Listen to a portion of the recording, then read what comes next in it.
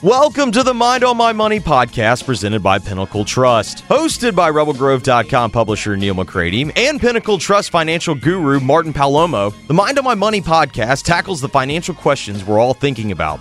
From paying for college to saving for retirement, from life insurance needs to 401ks and everything in between. The goal is to help you take the stress out of financial concerns and give you some tips to enjoy life while your mind is on your money. Now here are your hosts, Neil McCready and Martin Palomo.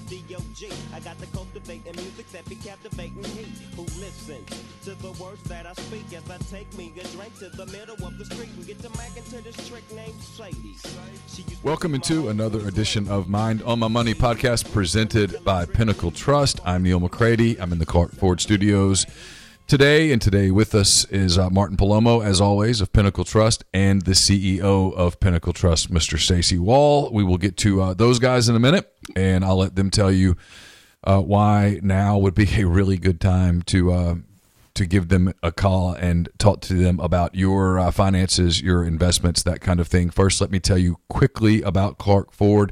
It's in Amory, Mississippi, 662-257-1900 is the number. Simple as this. Call them. Get a quote. If you're in the market for a vehicle, you think you're going to be in the market for a vehicle, even if it's not a Ford necessarily, get a quote.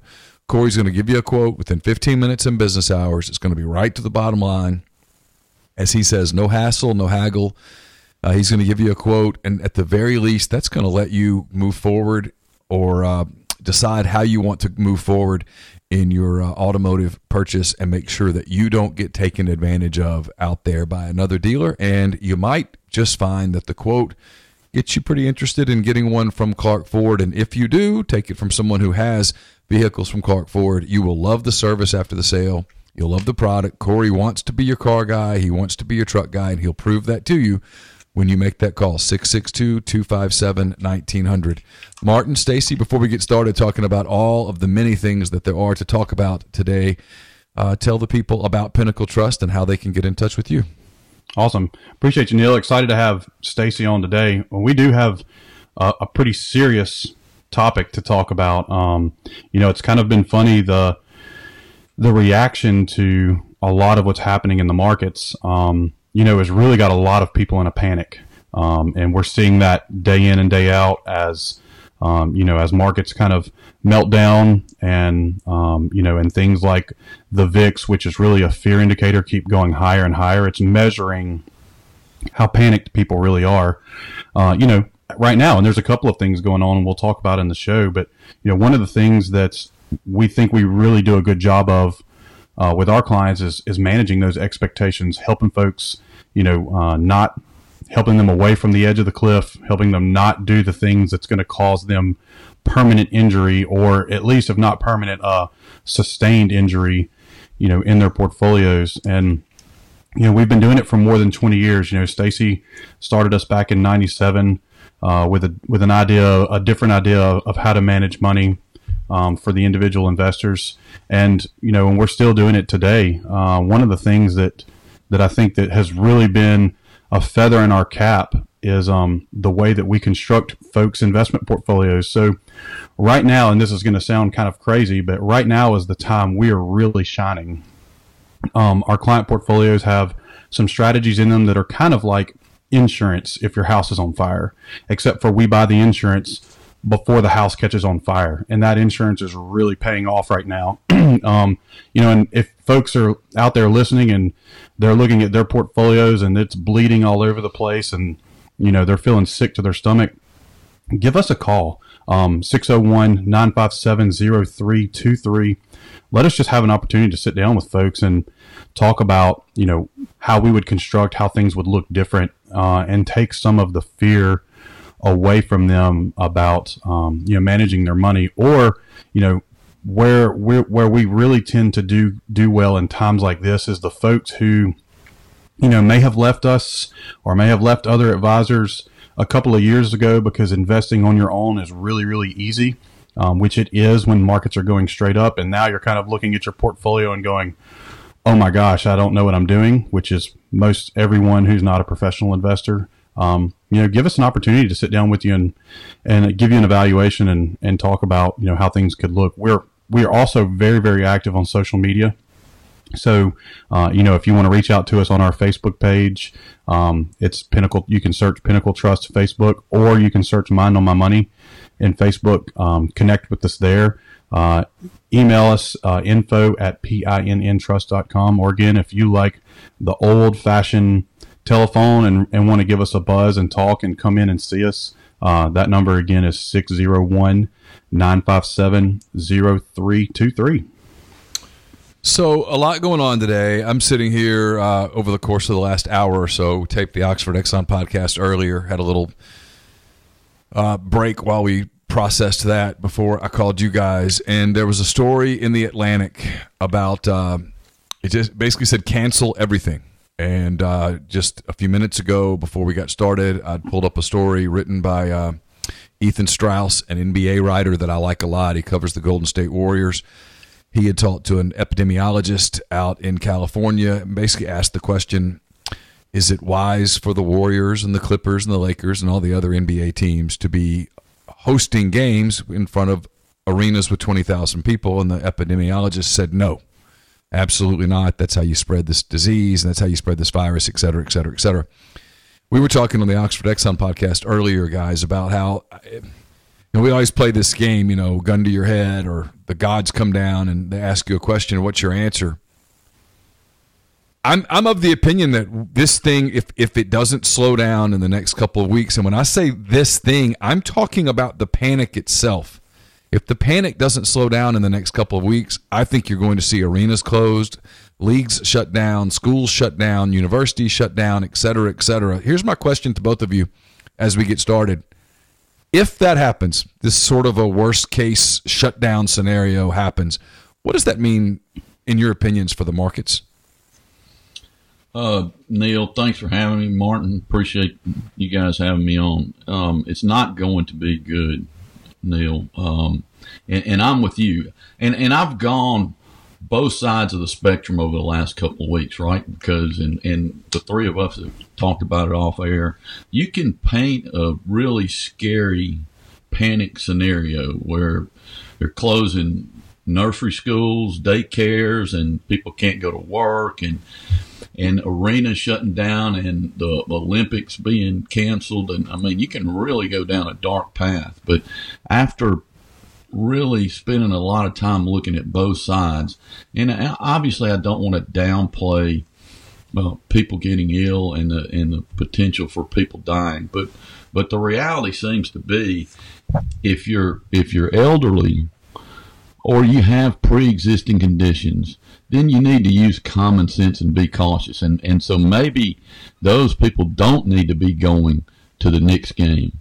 But if you're a 35-year-old or a 25-year-old, and I have boys that are 26 and 36, and I've talked to them extensively about it, and one lives in New York and one lives in Seattle, two of the biggest the epicenters, places. Yeah. And they're not like looking to get the virus, but they're using a little bit of caution. Like, I called my son in New York this morning just to get his pulse. I said, I'm about to be on a podcast. What's different up there? So he lives in New Jersey. He said, I'm avoiding the city. I'm not going into the city. And people are not handshaking. People are fist bumping or elbow bumping. He said, you see a few people with masks, but it's pretty much just business as usual with just a little bit of extra caution. I said, are you going to restaurants and stuff? And he said, oh yeah, it's all, people are talking about it, but they're not at a panic stage. We've obviously seen panic selling in the market.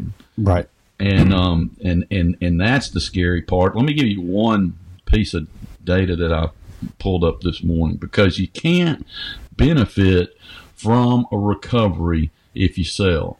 And every decline in the stock market has always been followed by a more dramatic recovery. So there's a company called Morningstar, and they're a firm that analyzes investing data. And they looked at 20 years of market activity leading up to 2017. So that's a period that included the 2000 dot-bomb dot-com bubble and the 2008 and 2009 global economic crash.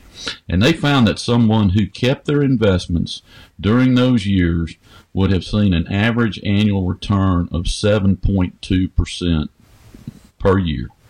But an investor who missed only the 10 best days over those 20 years saw their return drop to less than half that, just 3.5%. Right. And usually too, Stacy, and you know this, but our listeners may not, those biggest 10 days generally come, at the bottoms or at times when people are out of the markets. That's when the institutions really step in and say, hey, we think we found bottom. We have confidence and that, that this has been oversold, and institutions will be the first ones stepping in to buy. Well, if you miss out on that, and those statistics are pretty grim, you miss only the 10 best days, your return is half. You miss out on that, then it is hard to recover. And when you time markets, and you get out, you have to be right twice. You have to be right when you exit, and then you have to be right when you get back in. And that's a really hard thing to do. And I'm going to steal Neil's word. I flippantly talk about that to people saying, if you think that you know when to get out and when to get in, I'm leaving Pinnacle, and you and I are going to build a business, and I'm going to manage my own money. Excuse me. I'm going to manage my own money, and I'll manage some really rich people's money, and we're going to become billionaires. Exactly. Because if we can figure out exactly when to sell and then exactly when to buy, and I know I think a lot of clients think that that's what we do every day is we trade. We trade the tops and we trade, the bottoms. But the truth of the matter is that we do look at economic data that's giving us facts, and we make decisions for our clients based on facts rather than emotions. And it's still hard for us, even in times like these, to say, don't be emotional. Don't be emotional. Look at the facts. The facts are not giving us, any screaming things other than, yesterday was, and that as we're taping on Tuesday, yesterday was Monday, with the markets being down, and we'll talk about that a little bit later too, with oil prices going lower. We can actually talk about the real effects, in the economy if oil did like it did back in 2015. I think it was 2015 when oil went from like $100+ a barrel down to 29. That can have an impact, and we'll talk about why a little bit later. So, Neil, so to answer your question, if the panic continues, it's going to be horrific for the financial markets, and it's going to be really, really bad for the economy. Let me ask you something, because you are part of the media. I'd like you to comment on the media's role in this, first part of the question, and two, how much, if any, of the media's handling of this is politically motivated? Well, first of all, to answer that question, it takes some nuance, because the when you say the media, it's like anything else. If I were to say the financial experts, there's lots of different financial experts who have different opinions and different agendas and different political views and all of that, and that applies to the media as well. But if you were to talk about the media as a collective, and look, I'm not particularly popular in media because I am not anywhere near as liberal as your average media person. I'm to the right of center politically. I'm probably right around dead center socially, and that puts me far to the right of your average media person. Does that make sense? It does. Yeah, absolutely. So, but to answer your question, as a collective, and again with the caveat that this does not apply to every member of the media, because there's no way that you could paint with that broad of a brush and get it right. Statement. Yeah, we get that. It's two things. First and foremost, it is clicks. It is viewership. CNN is on this nonstop. Why? Because eyeballs are on it. All of their analytics are showing them, hey, stay here. Let's stay here. I have a theory that as people become more and more reliant on social media, they become less and less able to think on their own and to think for themselves and to think logically. Not young people, all people. And that hysteria is fed from that as well. And I do think a lot of this coverage is hysterical. I tweeted this yesterday. We talked about this a little bit. Dr. Drew, most people out there know who Dr. Drew is, kind of known for being, frank, honest, calm, rational. Is this situation worth paying attention to? Absolutely. Is it worth taking the extra measures to wash your hands, to disinfect things, to be careful about what you touch, to keep your hands out of your face? To be careful about who the people you're around, all of those things? Absolutely. I mean, it's real. No question about it. But the panic is irresponsible, and the panic is absolutely being fueled by the media. And it's being fueled by the media for the two reasons that one I just mentioned, and the other, and I don't think there's any way around this. The media as a whole, the collective media, is engaged in an absolute war with the President of the United States. And it's a two-way war. Some of his tweets about the media have been irresponsible. They've been inflammatory. They've been nasty. They've been provocative. And it's gone both ways. And the national media as a collective wants to beat him. And they see the path to beating him. Frankly, I believe this. This is my opinion. Trump's biggest calling card going into this election year was, hey, look at the economy, people. Look at your at your 401k. You might not like me. You might not like my tweets. Your 401k likes me. Your job likes me. Job growth, unemployment, all of those things, all of the numbers were skewing in favor of him. And typically, when Americans go to the ballot box, they vote with their pocketbook. Almost always.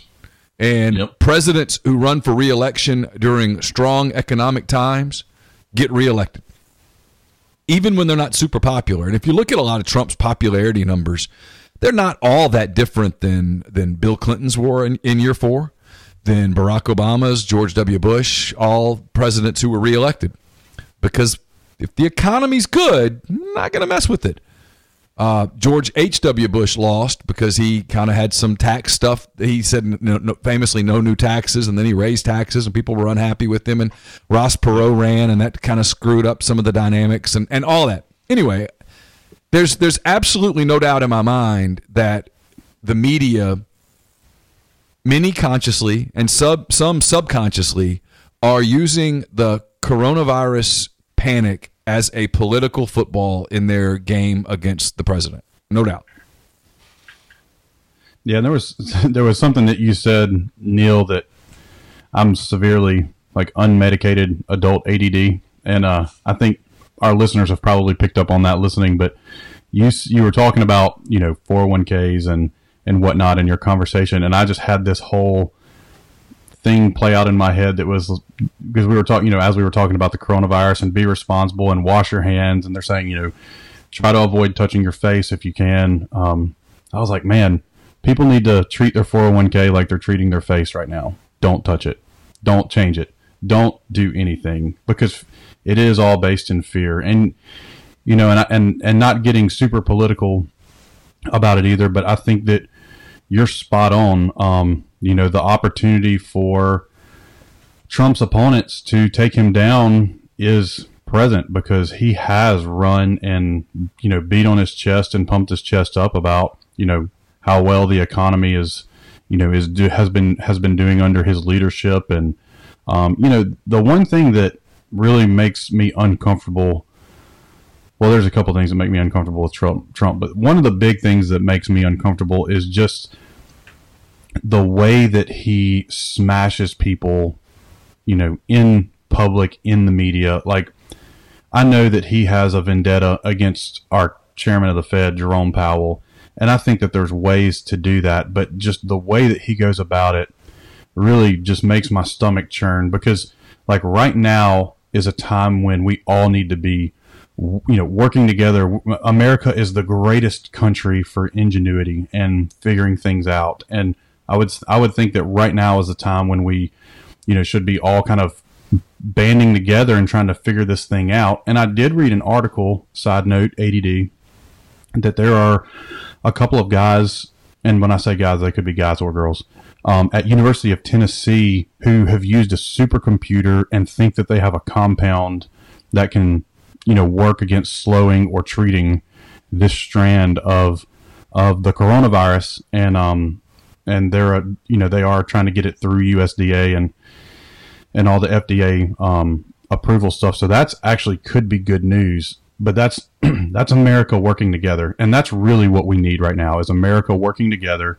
But I just think it's going to be I feel like it's going to be impossible for, being an election year, the left having the opportunity to smash Trump on, if the economy does end up, going south, due to a couple of different things happening at one time. One, the fears of the coronavirus, people not getting out, people not, doing what they do on a regular basis. And then two, if we have a big disruption in the energy sector, and there are jobs that are lost in the energy sector, that's a huge impact for the South and our industry and our part of the world, because a lot of our workers, a lot of our citizens in the South are employed by energy. And then a lot of investments in what's called high yield debt or junk bonds, quote unquote, it comes from the energy sector. So there could be some chaos there. We'll see how that all shakes out as well. And we can kind of get into the nitty gritty, but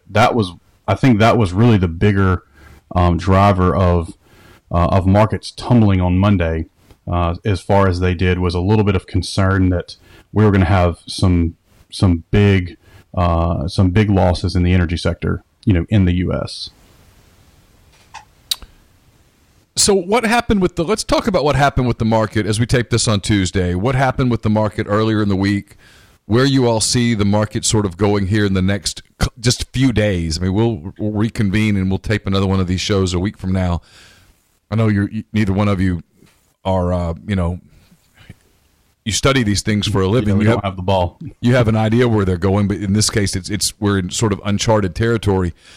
I know there was more to what happened on Monday than just the coronavirus. There was the oil dispute between Saudi Arabia and Russia, which brought, was volatile for the oil markets. And then there was all the stuff with the coronavirus. Sort of take us through what happened. And then for those of us that really were not aware, I was not aware that there was the mandatory 15-minute stoppages when at 7%, I think it's at 13%, at 20%.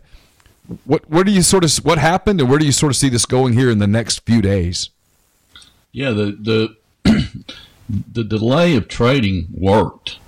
And if you were watching, I don't know, but I had the TV on and I was watching, and the market was tanking. And even though you're a professional and you've been through this before, and not to panic, it still doesn't mean that your stomach doesn't get sick when you see the market tanking like that. But when it hit, I think it was down more than 1,900 points or something like that. Yeah, the market opened down about 1,800 points. But when it hit that 7%, yep, it just halts trading. It halts trading for 15 minutes. And the way I understand it is just kind of for everybody to catch their breath and relook at things. And it did calm the markets down. Yeah, and it also gives like the New York Stock Exchange time to try to match buyers and sellers, and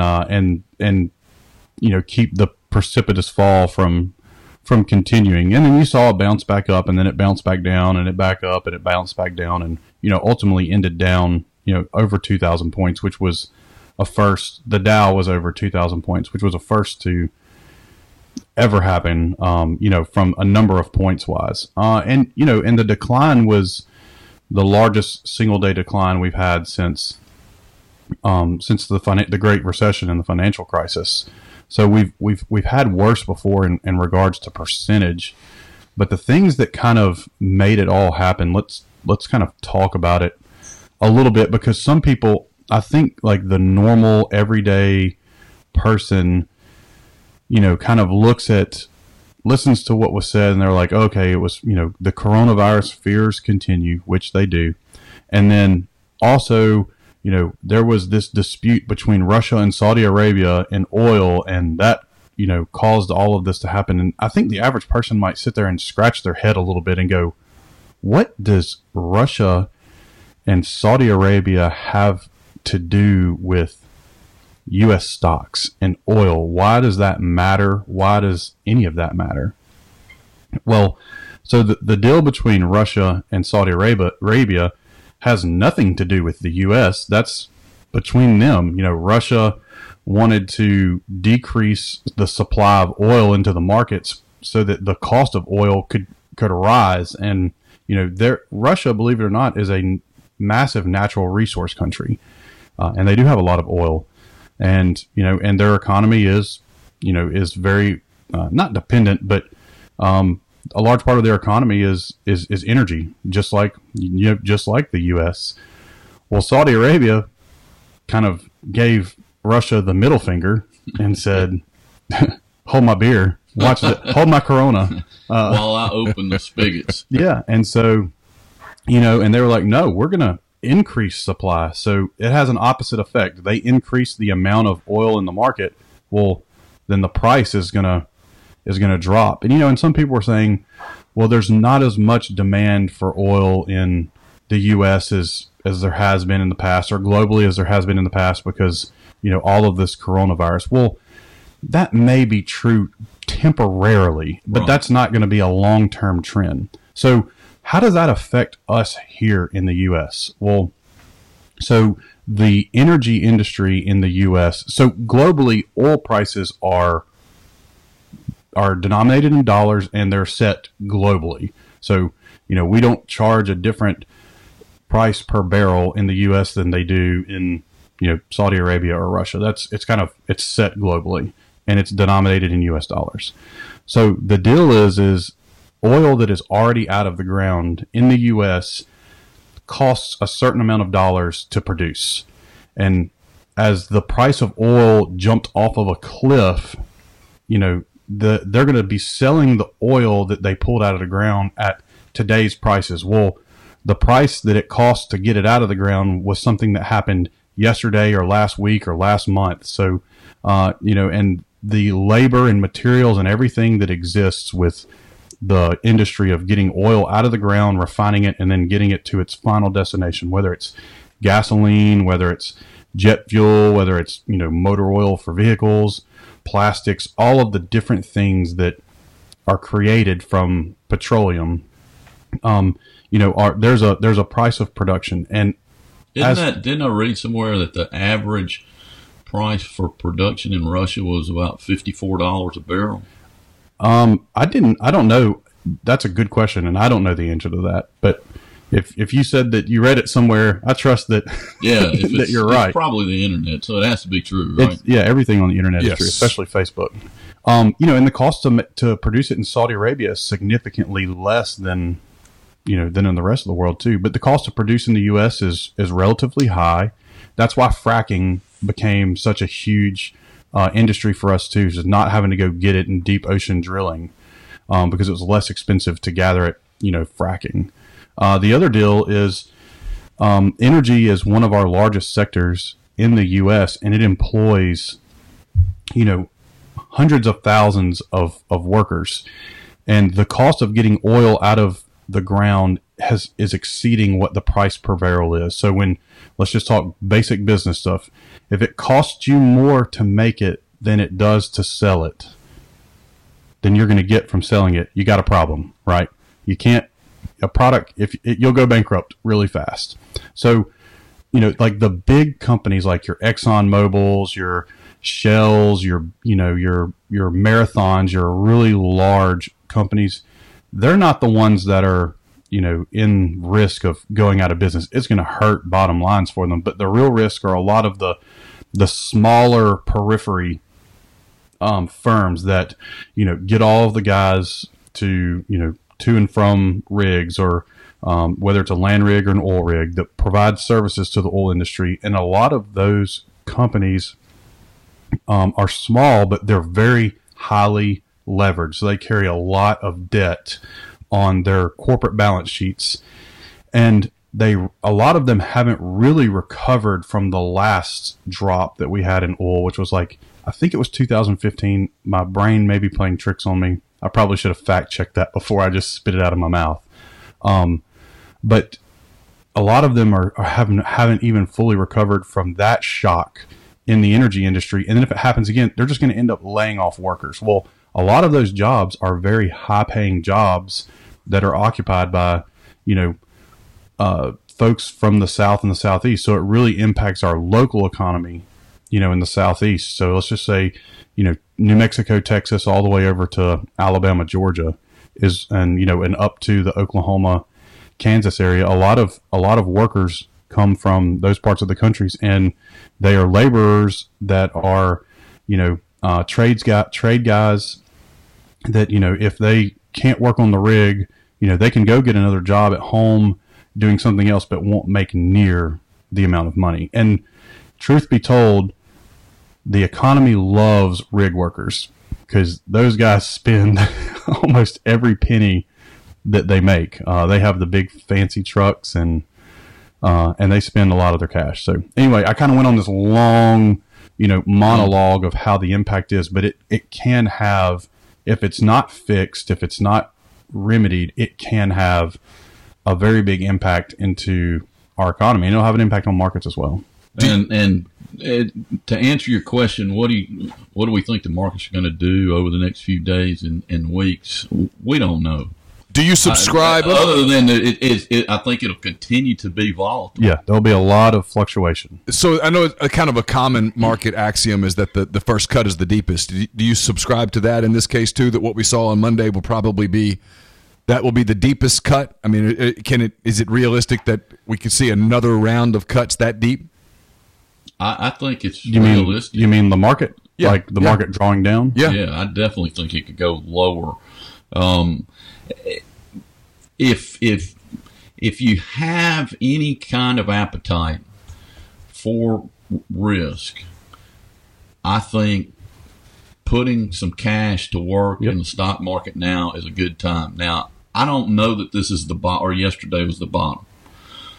Yeah, that would be super ironic, too, because yesterday was March 9th, which the Great Recession of 2008 ended on March 9th, 2009. That was the bottom, but we didn't know it for 3-4 weeks afterwards. But I made some shifts in my 401k yesterday just to get a little more stock exposure. Right. Now, I didn't load the boat, but I can tell you if we have another round where the market panics, I'll do it again.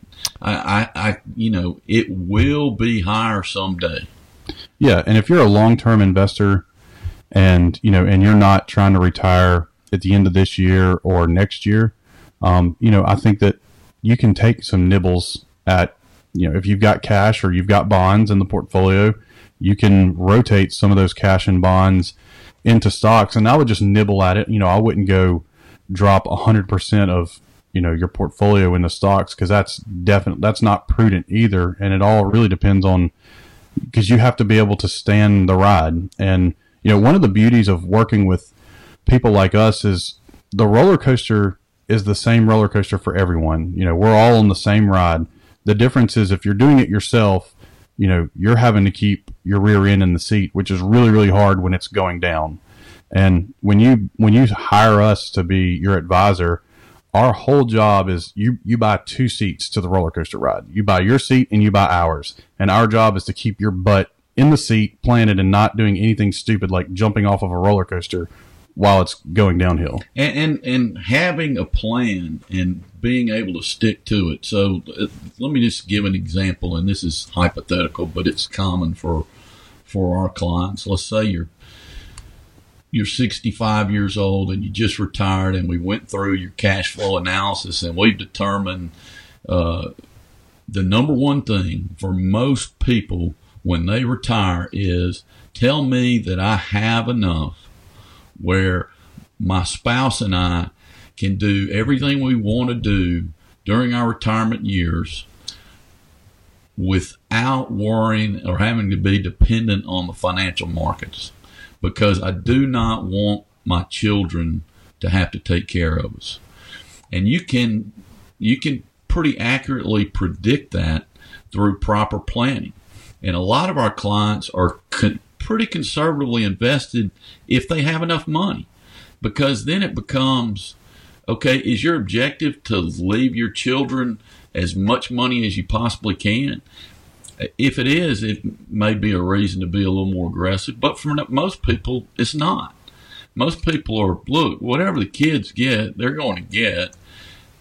I want to make sure my spouse and I have enough for the rest of our lives.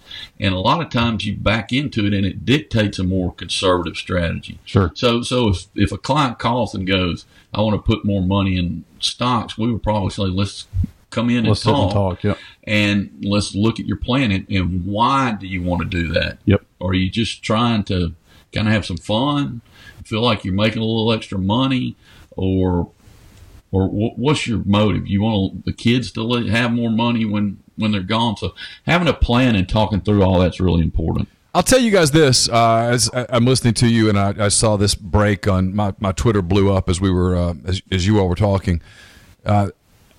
I was asked today, what do you think? Do you think I work in the world of sports, obviously, and so they said, do you think the NBA season is going to go on without disruption? And I said no. They said, do you think the Major League Baseball season is going to occur without disruption? And I said no. I just don't. I anticipate, in fact, that there's going to be a level of panic that happens here in the next 2 weeks. The Ivy League just announced that they're canceled their postseason tournament. It was due to start here in the next couple of days. This is Selection Sunday is Sunday, so all the conferences are playing their conference tournaments now. The SEC tournament starts on Wednesday. Most of the big ones start today, Wednesday. I don't think this will be the last cancellation. That's my prediction. I think the Ivy League goes and someone else will come in and go, you know what, let's cancel ours too. And I know it's just sports, and that's nowhere near as big on the market as fuel and other things, but I just kind of see where I think this thing is headed. To back up what you all just said, if the sports world is any indication, the panic's taking over. Right, and let me ask you this, Neil. So, then I guess this is more of a capitalistic or free market view. Where do you draw the line between saying, okay, the Cubs, we're going to, for the next foreseeable future, we're going to play to an empty stadium, to saying you're an adult, nobody's putting a gun to your head and saying just because you have season tickets to the Cubs game, you're going. So you make the decision yourself. If you're 70 years old and you've got high blood pressure, probably a good idea to stay at home. Yeah. But if you're a 25-year-old, I'm telling you, a lot of these young people, and I think it's good, they're not panicking. They're going, yeah, wash your hands, don't shake hands with a lot of people.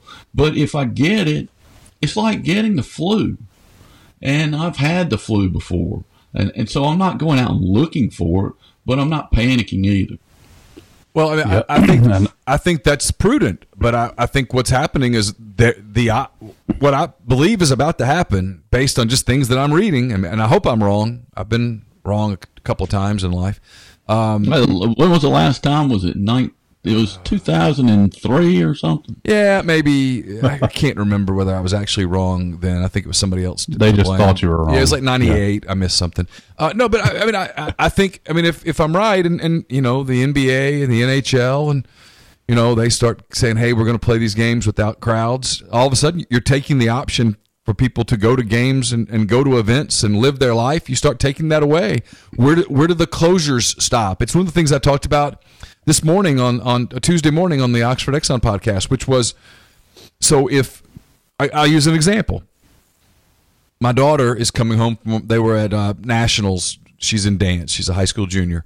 and her team qualified for nationals, and they were in Orlando at nationals this weekend, and they were at Disney yesterday.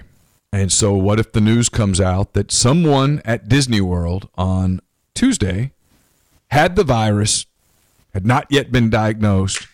Now they're diagnosed, and they rode the following rides, Splash Mountain and Thunder Mountain and the Teacups, or went to Epcot, or I don't know, fill in the blanks.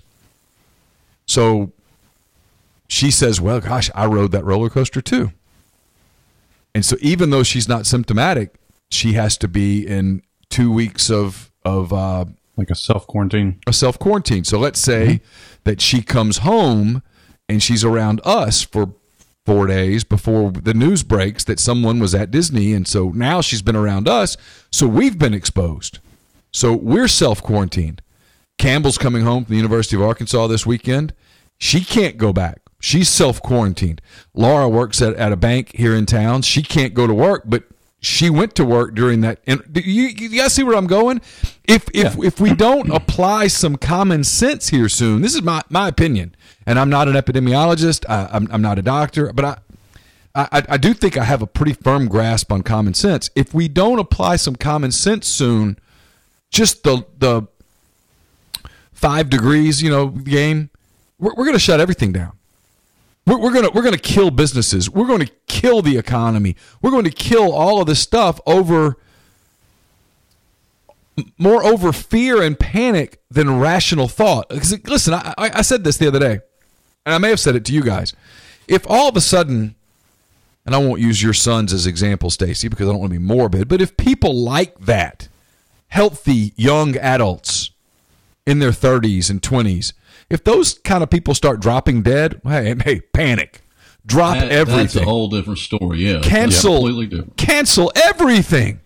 Let's shut this thing down and apply every bit of energy we have as a nation, as a globe, to stopping it. Obviously, right? Well, and I think that's kind of what's happening with some right now anyway, at least in the science community, is they're trying to figure out globally, all working together. And, one of the things where the government response to this initially was a total flop, and I don't know if that's a little bit of Trump's arrogance, downplaying everything. And remember my prediction from last week.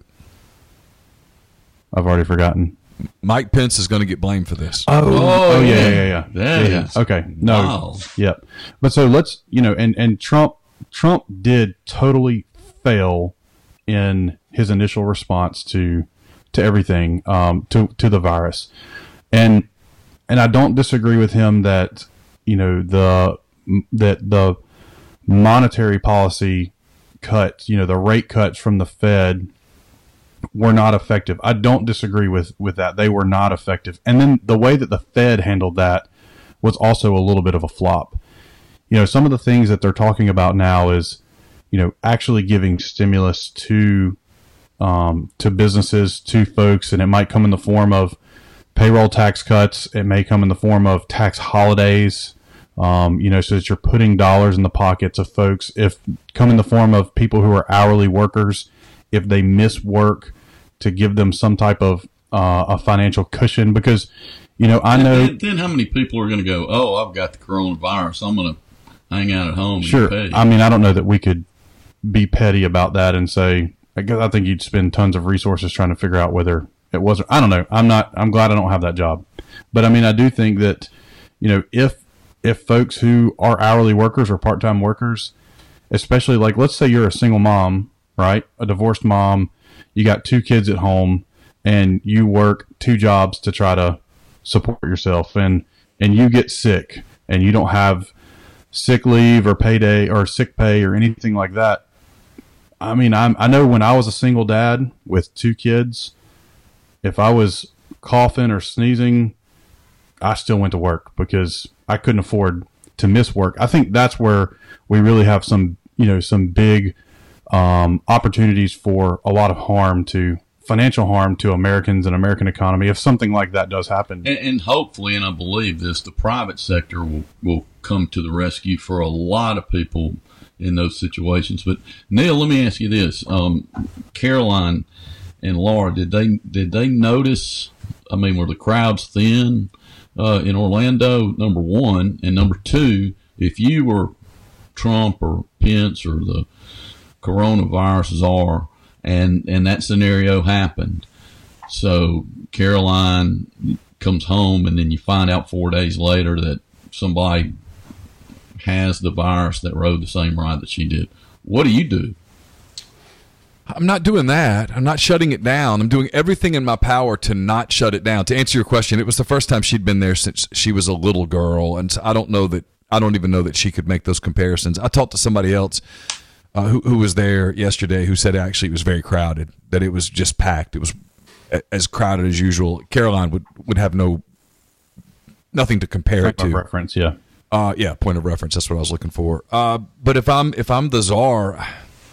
And again, I'm not qualified to be the czar. I don't know enough about epidemiology. I don't know enough about the real numbers here. I don't know enough about why precisely Italy, for example, has just completely shut down. I was going to mention Serie A because I'm a soccer guy, but we can talk about that. The Nippon Baseball League in Japan, they were supposed to start opening day on March the 20th. They have delayed. Yeah, and that's what Italy did, is they just delayed. They didn't shut it down. They just delayed. Yeah, it's an indefinite delay. One of Campbell's friends goes to the University of Washington as a freshman there from Oxford, and she's home, and they told her just check back in 3 weeks. We were talking about Vanderbilt today. Vanderbilt has shut down. The Williamson County schools in Nashville have shut down. A lot of these schools, it's convenient right now. They can just shut down and go, hey, well, next week was going to be spring break anyway. We'll just have we'll just have an extended spring break. Yeah, we'll just have an extended spring break. But that's to me, that's why I think in this, we're going to be talking about this again next week. And if the tone of our conversation next week is similar to the way it is today, or the tone of our conversation next week is escalated even further than what it is today, I fear what it means from an economic standpoint, from a volatility standpoint, from long-term harm being done. And I'm not trying to minimize the virus or its impact. And perhaps I am underestimating. I know it's highly contagious. Right now they think the death rate is at its max 3.4%, which is far more fatal than the flu. Frankly, the comparisons to the regular flu are ridiculous. This is a completely different thing than the flu. But if I'm the czar of it, this is where I think, to Martin's point a minute ago, Trump does deserve some blame here. There is from point one in this thing, no one on any side of this, and that's what's unfortunate, is it's become adversarial. No one on either side of this, whether it's in the media or whether it's in the White House, has come out with okay, this is what we're looking at. This is what this is. It's significant. It's real. But instead it's maybe it's because we're in an election year and it feels like we're just, we just got through a Super Tuesday and what was essentially a coup by the Democrats to run someone who they think can beat Trump. I mean, we're in a very highly politicized time right now, and we have a president who probably has benefited more from social media than maybe anyone in the history of the world.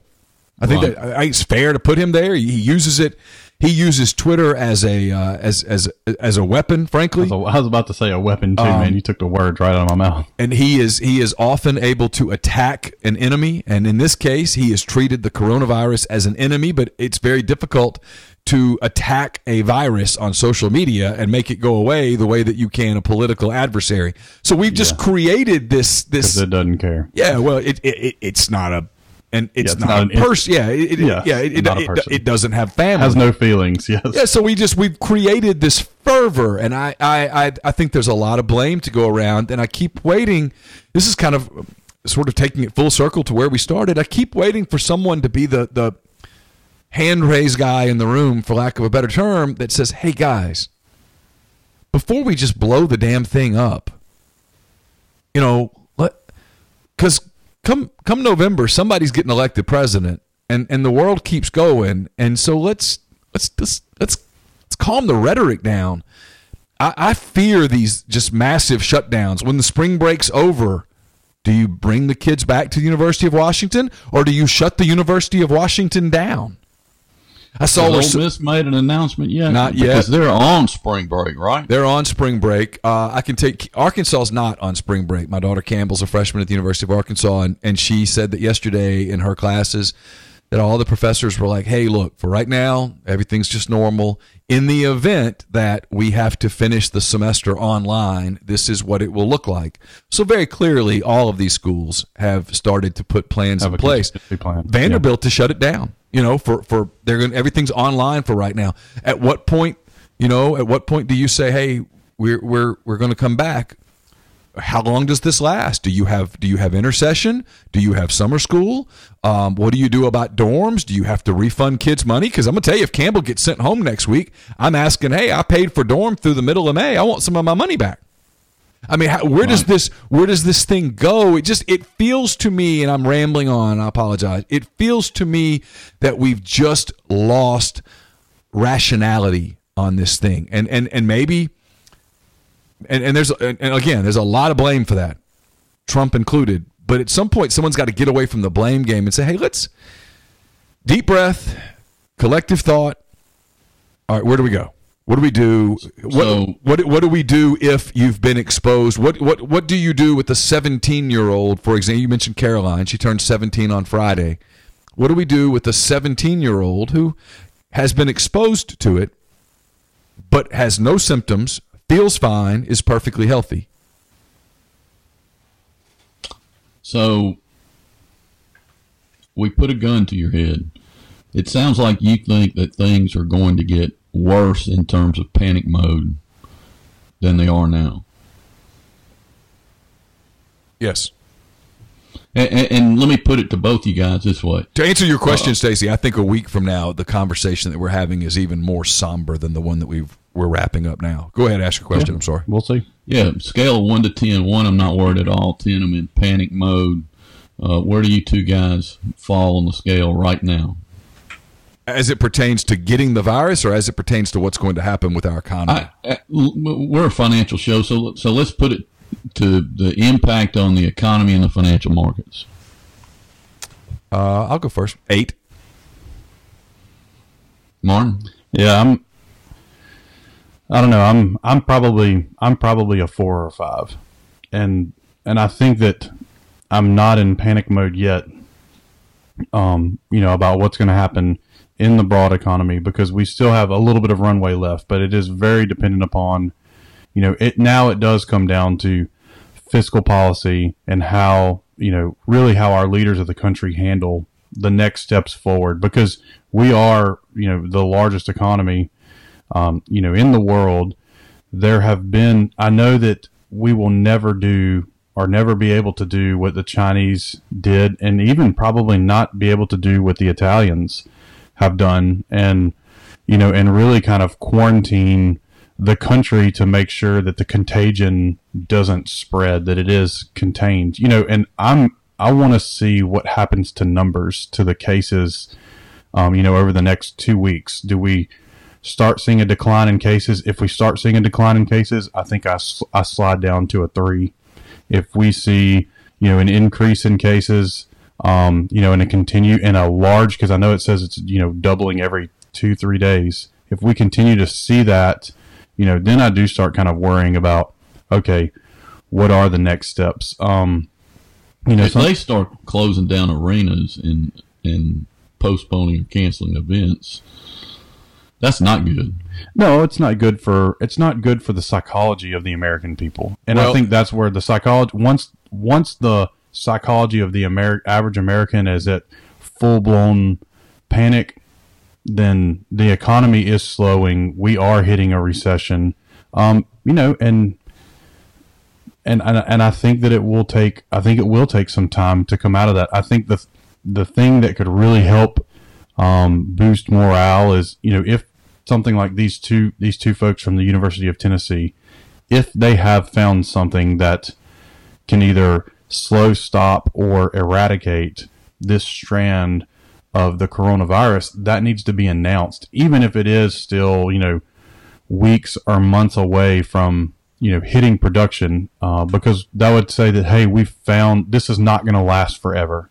And we have a solution to this. And I think there's just the lack of communication, and it all started with the botched communication piece. And I'm not trying to beat Trump up. It all started with botched communication from the get-go. And then really him kind of shutting down the CDC from talking freely about what's going on. Whether it's real or whether it's perceived, it does not look good from a communication standpoint from our administration. And I think this is now more than ever a time when, when there needs to be some candor. And they don't necessarily need to tell us all of the truth if it's going to cause pandemonium either. But they have to be honest. They have to. I feel like it would help if they were honest and candid versus trying to shut people up and shutting things up and sweeping things under a rug, because that makes my red flags, and my conspiracy theories, go up even more when people are trying to be hushed. Before we wrap up, guys, I want to pay a couple of bills here. Oh yeah, sorry, man. No. I can't even believe we've gone. It has not felt like we have gone full time, man. It's a fascinating conversation. It's what everyone's talking about. I'm headed to Nashville later today. By the time you hear this, I anticipate that I'll be there. I'm going to an arena. I'm going to be at the SEC tournament for as long as Ole Miss is there. And I mean, there's part of me that I catch myself questioning myself as much as I think, you're fine. I catch myself saying, is this prudent? Should I go? And I'm only going because I think the locker rooms will be open post-game and I can go in and talk to some guys that I need to talk to for some storylines that are on that roster, sort of down the roster, if you will. And I wonder, are they going to shut that down? Are they not going to let me do it? I mean, there's a lot there. It's the topic that everyone's talking about. Some of the immediate pushback against the Ivy League is interesting. Some of the players involved have already gone on social media and pushed back and said, this is insane. We want to play. It is absolutely the story as we tape this today, and I think when we tape next week, it's going to be the story again. And when we do tape next week, that podcast, like this one, will be brought to you in part by the Refrigeration Company, TRC, owned and operated by Jeremy Wattler, who's been in the refrigeration field for more than 20 years, including 5 as a national service manager. At TRC, they understand that great service means being responsive. Their highly trained, responsible, and dedicated staff are available 24/7 to ensure your complete satisfaction. TRC specializes in ammonia refrigeration, but they work on any other HFC, HCFC, or CO2 systems. They're building winning relationships with customers in baking, cold storage warehouses, ice production facilities, and facilities serving dairy, food, poultry, and catfish processing. They're based in Spanish Fort, Alabama, but they're licensed in Texas, Louisiana, Mississippi, Tennessee, and South Carolina as well. They can handle all of your company's refrigeration needs, including installation, fabrication, service, compressor rebuilds, ammonia detection calibration, vibration analysis, and more. To learn more, call Jeremy Wattler, 251-348-8533, or email him at jeremy@therefridco.com. That's Jeremy at THEREFRIGCO.com. You can also follow TRC at The Refrigeration Company on Facebook or at their website, therefridco.com. And we're brought to you by Elite Dental Care with offices throughout West Tennessee, in Germantown, Jackson, and Trenton.